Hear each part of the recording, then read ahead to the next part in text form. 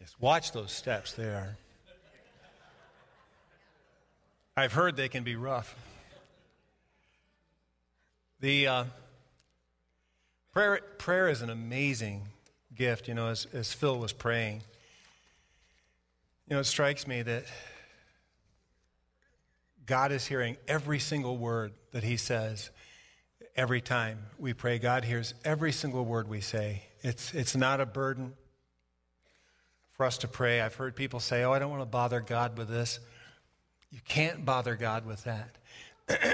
God couldn't love you more than He does, and He won't love you less than He does. And always take your prayers to the Lord. Always. Always listening. Well, we're going to look at the parable of the talents today. And this is in a series that Shane is doing. And last week, Kevin preached on, the parable of the sower. I believe, is that right, Kevin? And this week we're going to be in Matthew 25, the parable of the talents. And there's a lot of wondering about what talents are. Stepping off of a platform and missing a step, that's not a talent. By the way, they tell me that next Friday they'll look at this foot and see how it's doing, and then they'll make a decision from there. But they told me to plan on about 6 weeks of being laid up with this because it's a break. They were able to repair it nicely. Looks real pretty in the picture. 3 screws. So that's that. Parable of the talents. Well, it's in Matthew 25, verses 14 through 30. But let's look at what a talent is before we begin. A talent was the largest currency that they had in the day of Jesus. So when he refers to a talent, he's talking about a big coin. It was anywhere from 60 to 75 pounds. So it was not pocket change.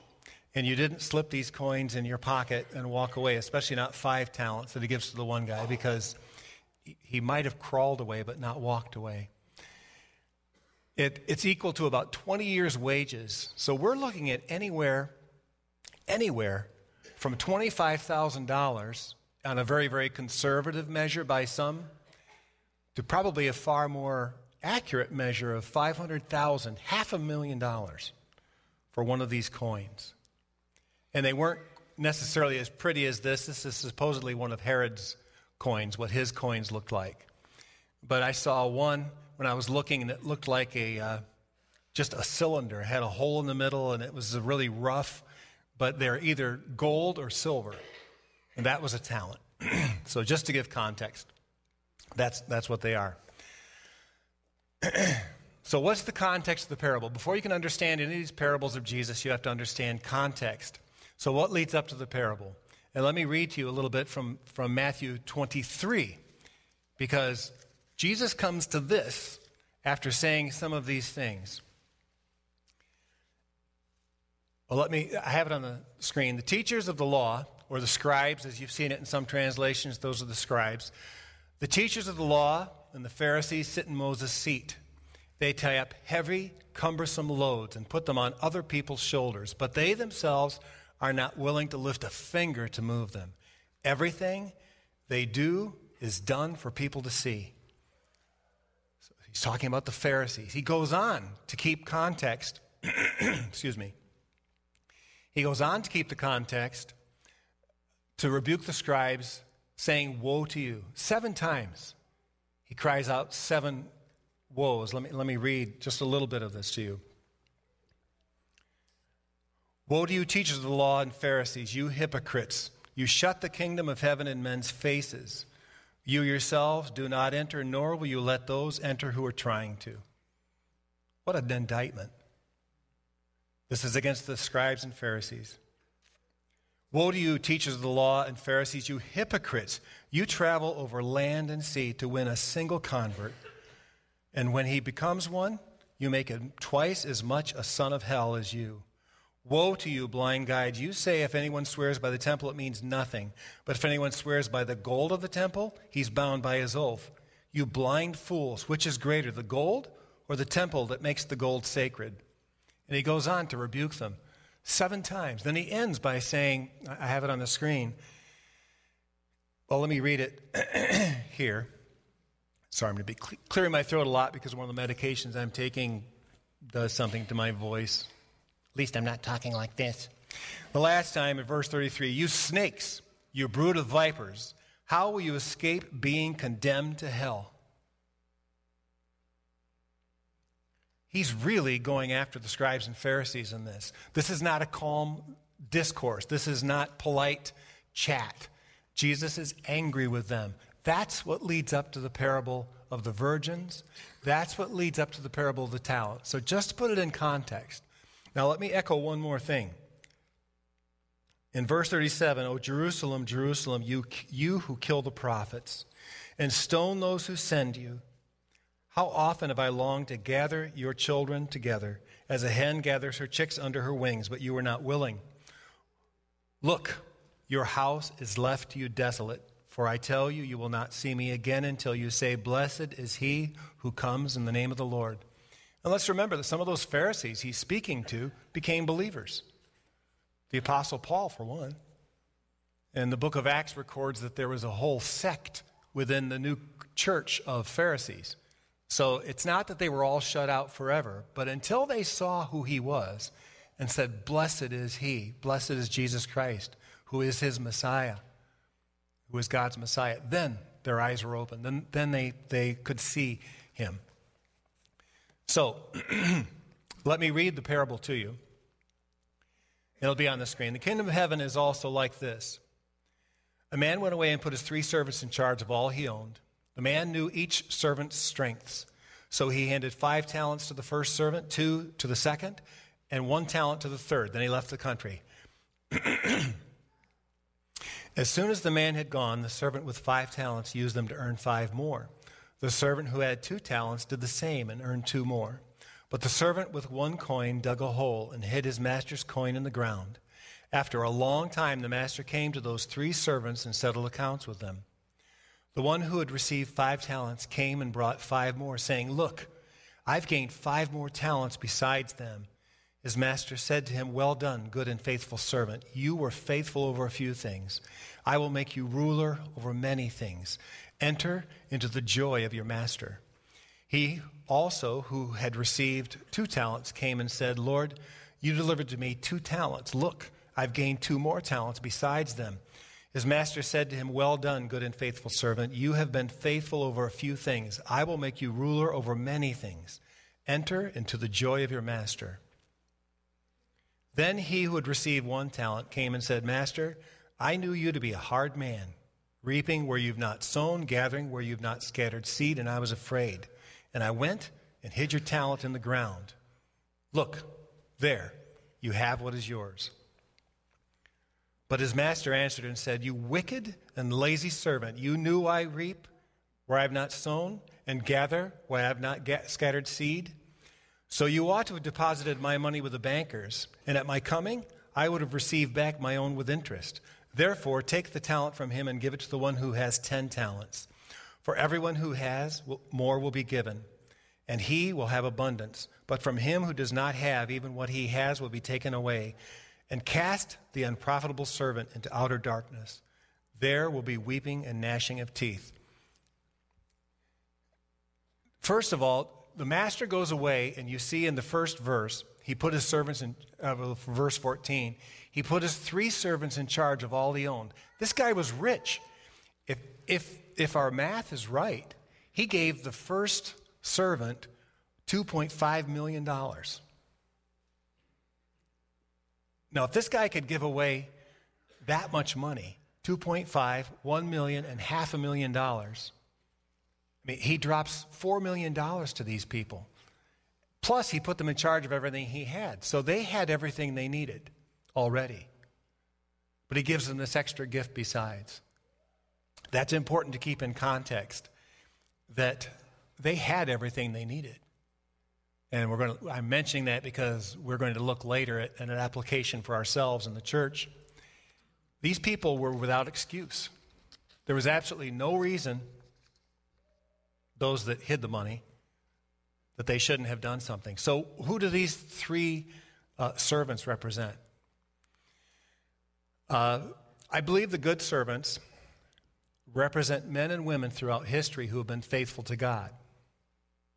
Abraham, Moses, Enoch, Elijah, all those who have gone before, people who took God's word, God's revelation, God's blessings, everything that God is and does and gives, and they made something out of it. They took their faith and they invested it in God. They proclaimed him, they died for him, they lived for him, they did everything for him. He had provided them and gave them abundance, and they did more. They made even more with what he gave them. But Jesus in this parable is rebuking the Pharisees and the scribes. That's what this is about. He is continuing his attack, his rebuke of the scribes and Pharisees. They took the gifts of God. They took what God did. They took his word and they perverted it. As Jesus said, you shut the door of the kingdom and won't even let people in. He's rebuking them. And that's in large part what this parable is about. Those who take God's word, those who take God's blessings, whether it's singing or craftsmanship or finances or time or compassion, whatever it is God's given you, the various graces of God that he gives as he wills, they took those and made something out of it because they loved God and because they loved others. It just became a part of who they were. But the scribes and the Pharisees, those who should have known, they took it and they perverted it. They hid it. We're going to look a little later at Peter, who was standing here when this happened, and he teaches on taking God's provision and doing something with it. But it says that they were unprofitable. This unprofitable servant. They were unprofitable because they knew the word, they knew the law. They could quote, if you were qualified to be a Pharisee, you could quote almost every scripture. You knew it, and you knew it, and you knew it, and you could say it. But they did nothing with it. It didn't lead them to a knowledge of God. These other people who were blessed had a knowledge of God. And if you have your Bibles, or whether you don't, just make a note. Look again at this group of people in Hebrews chapter 11, the role of faith. By faith Abel, by faith Enoch, by faith Noah, by faith Abraham. It's taking your faith and doing something with it. And you're doing something with it because God has given gracefully and generously, abundantly. It's an abundant provision from God. Never lacking. By faith Abraham, 3 times. Isaac, Jacob, Joseph, Moses. Very important for us to consider. And there's a whole list that we can consider in that passage. So just to take that part and understand, again, Jesus is talking about those men and women who were good. Well, how can we apply this parable to ourselves? Any of you consider yourselves scribes? Teachers of the law, Pharisees, anybody here? They kind of don't exist anymore, so it would be really hard for you to be one. There are some out there who are trying hard to be scribes and Pharisees again, but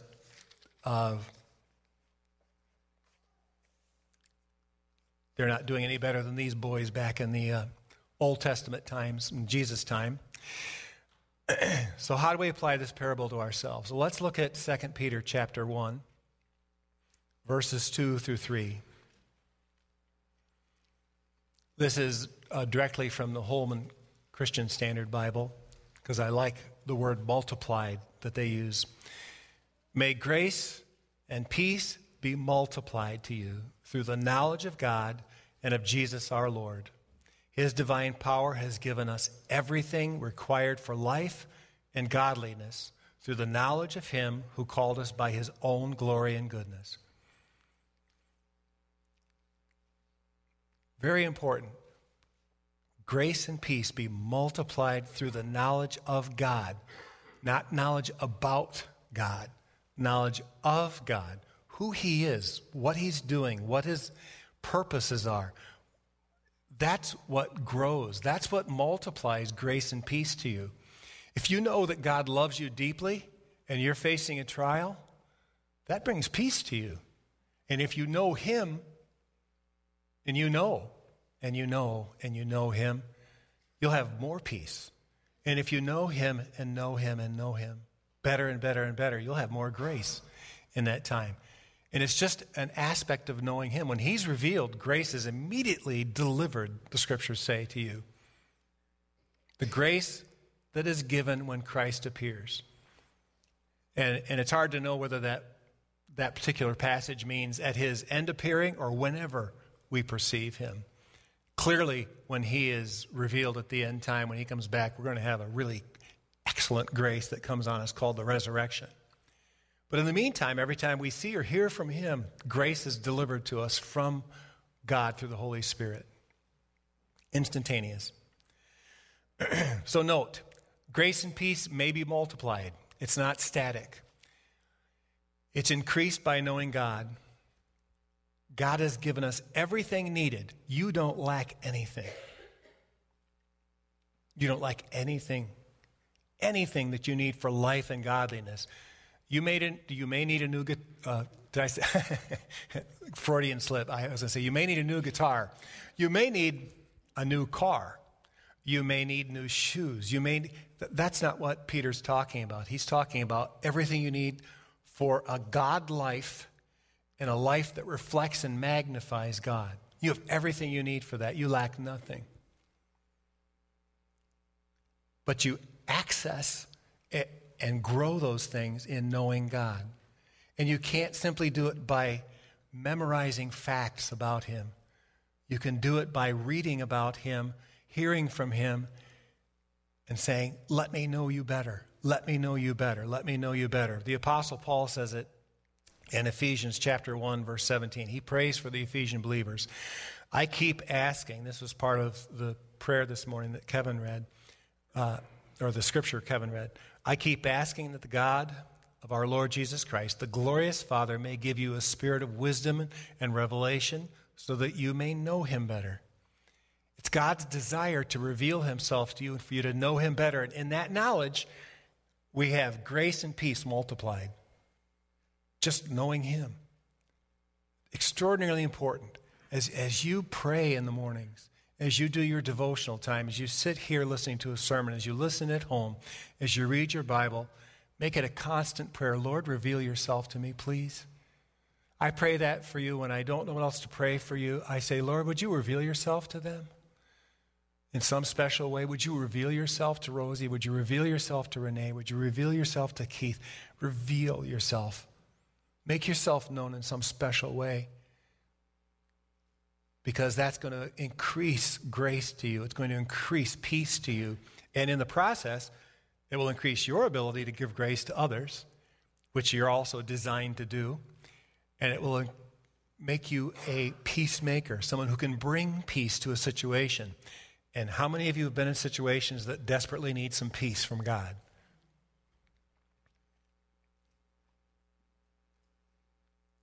Very important. What else does Peter say that reflects the nature of the parable of the talents? Let's look at 2 Peter verses 5, chapter 1, 5 through 8. For this very reason, make every effort to add to your faith goodness, and to goodness knowledge, and to knowledge self-control, and to self-control perseverance, and to perseverance godliness, and to godliness brotherly kindness, and to brotherly kindness love.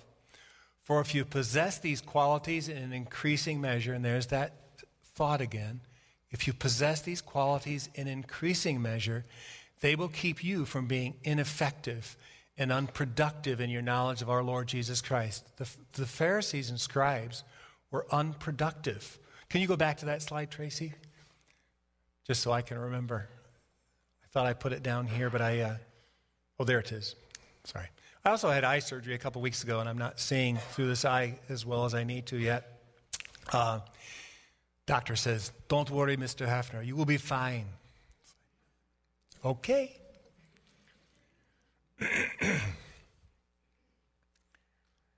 The Pharisees and the scribes were unproductive in their knowledge. But we can be effective and productive in our knowledge of the Lord Jesus Christ. The danger is if we don't add to our faith, because that's where it all begins. If we don't add to our faith goodness, and to our goodness knowledge, and to knowledge self-control, perseverance, if we don't grow in those things, we will be ineffective and unproductive in our knowledge of the Lord Jesus Christ. This is extraordinarily important. And that picture in the Greek that's built by Peter is a picture of adding to your faith goodness, and then adding through faith and goodness knowledge, and then adding faith, goodness, knowledge, self-control, and then faith, goodness, knowledge, self-control, perseverance. It's not, you never escape faith. It's always the beginning. It's always the beginning of knowledge. It's the beginning of godliness. And later in the list, it's the beginning of brotherly kindness. It's the beginning of love. Faith and love cannot be disconnected. So these build on each other, and they grow. And every time, it's not that you never reach the end.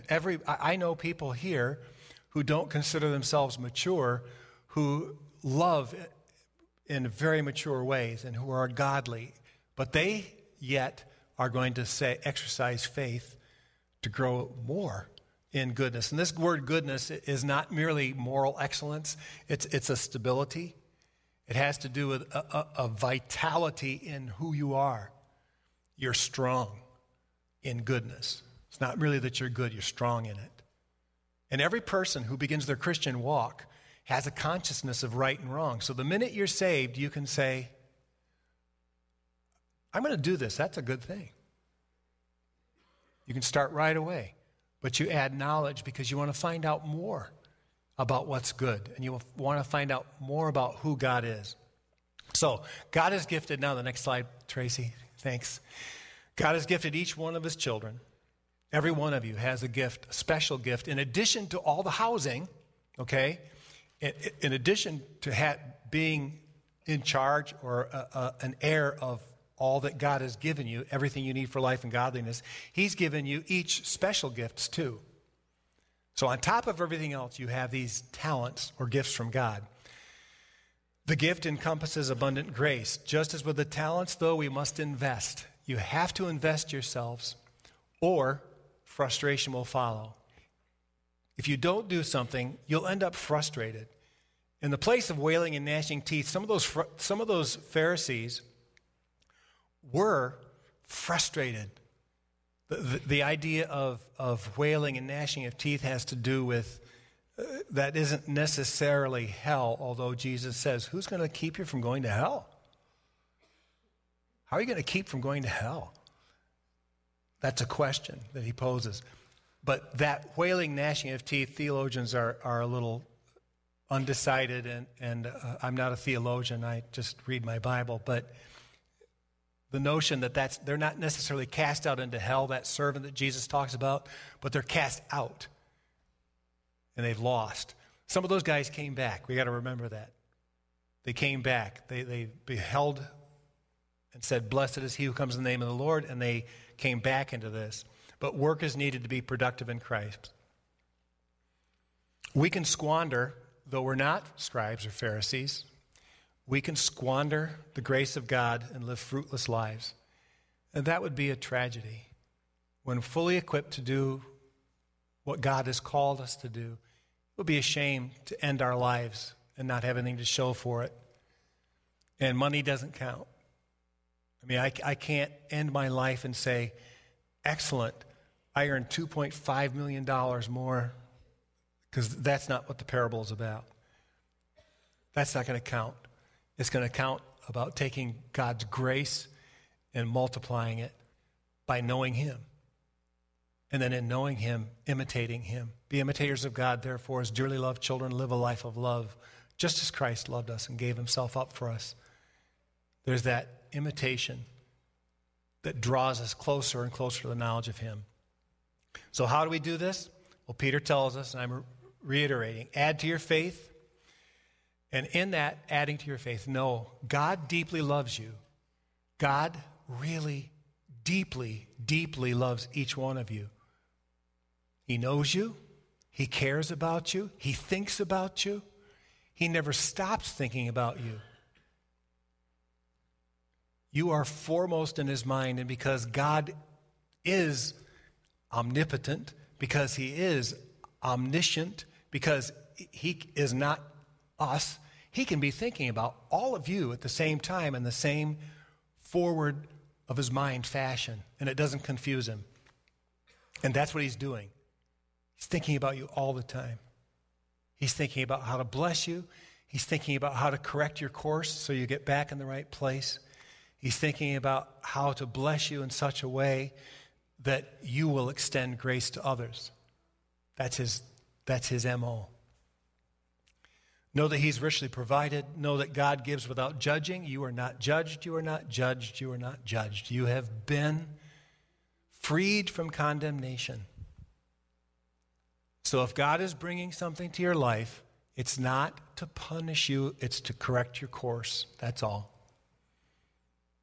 God is not judging you. There is therefore no condemnation for those who are in Christ Jesus. If you believe the Bible, then you must believe that. He's not condemning you. He's not judging you. He's going to give without judging. And know that God wants you to be productive and effective in your knowledge of the Lord Jesus Christ.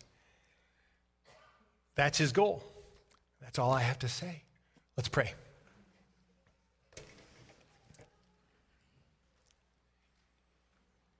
There is no blessing like your blessing, Lord. Without you, there is no grace. Without you, there is no hope. Without you, there is no life. Help us to hear you. Help us to see you. Reveal yourself to us. Let us know you. In the knowing of you, help us to walk with you. Help us to adore you, to magnify you by our words and our works. Thank you, Lord, for the riches of your grace. We praise you. As we move into this time of communion, Lord, help us to see you not only as a crucified Savior, but as a risen Savior who's living for us, interceding for us. Thank you, Lord. Let's stand together and sing as the men would come forward to